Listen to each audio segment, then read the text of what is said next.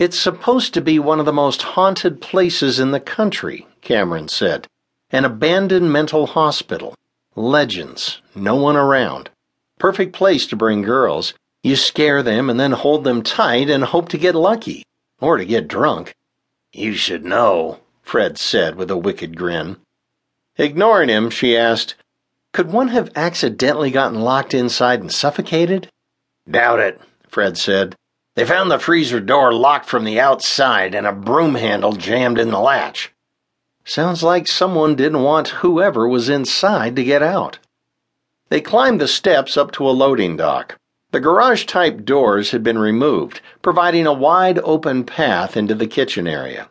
Pennsylvania's crime scene investigators were already at work examining the area outside and around the freezer, its rusted-out door, which was wide open, and its cavernous interior. Near the activity, 3 men and a woman wearing hard hats were giving their statements about how they'd made the discovery to a few uniformed officers. After showing the officers the gold shield she had clipped to her belt, Cameron waded through the officers and investigators and stepped inside the musty walk-in freezer. Taking note of the rotten food that had been abandoned decades before resting on the rusty shelves, she slipped evidence gloves onto her hands. Having seen more than her share of dead bodies as a homicide detective, Cameron did not think that much could surprise her, until the medical examiner moved aside to let her see the body slumped in the corner. Aware of her colleagues around her, Cameron fought to hold back the gasp that wanted to escape from her lips. She'd expected a decayed skeleton, nothing more than bones and rotten clothes.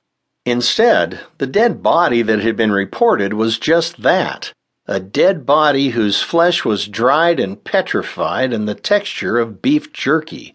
"Never thought we'd find a mummy right here in Pittsburgh, Gates," the medical examiner, an older man, said with a hearty chuckle. "Not really, Doc," she said. "How?" "Freezer's airtight," he said. "Electricity was turned off in the 80s when the place was closed down, so it wasn't on. Sealed tight as a drum so that the elements and insects couldn't get to him. Body couldn't decompose. It dried out and mummified." Cameron squatted down to peer at him. His thick locks were blonde and combed back off his forehead. Still, even in death, not a strand was out of place. He was wearing baggy white pants and a matching jacket with shoulder pads that had yellowed slightly with age. Dark brown splatters across his shoulders and on his pants indicated blood. Under the jacket, he was wearing a blue collarless shirt. "I see blood," she said. "Cause of death?" "Beauty of mummification is that it does preserve evidence." He pointed to the scalp. "There's evidence of blunt force trauma to the head." Cringing, Cameron reached down to pick up one of his hands. In spite of the decay, she was able to make out cuts and bruises on it. Hopefully, for his sake, he was dead before he was sealed up here. It could have taken days for him to die if he'd had to wait to run out of air. "Any ID?" She proceeded to search his pockets. "None," the medical examiner said. "No wallet, no money, no driver's license, nothing." Resting next to his legs was the neck of a guitar. The broken strings hung loose like chopped-off vines. After confirming that the instrument had already been recorded and photographed by the crime scene unit, she slipped it out from under the dead man's hand and found that the neck of the guitar had been violently broken off of its body. The exposed wood of the neck were stains that were the same brown hue as the stains on the dead man's white suit. "Where's the rest of it?" she asked while searching the floor, and then she spotted the shattered body of the black guitar behind the dead man. "Could this have caused the head wounds?" Cameron asked the medical examiner.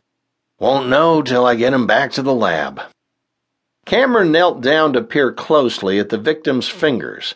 Despite his condition, she was able to see the calluses on his hands. Pleased to have made one discovery, she sat back on her haunches. She took in his clothes, which at one time during his life would have been considered very stylish, but then they were old and discolored. "We may not know his name, but I do know one thing about John Doe," Cameron said. "He was a musician." Whoever beat him to death couldn't have been a fan, Doc said.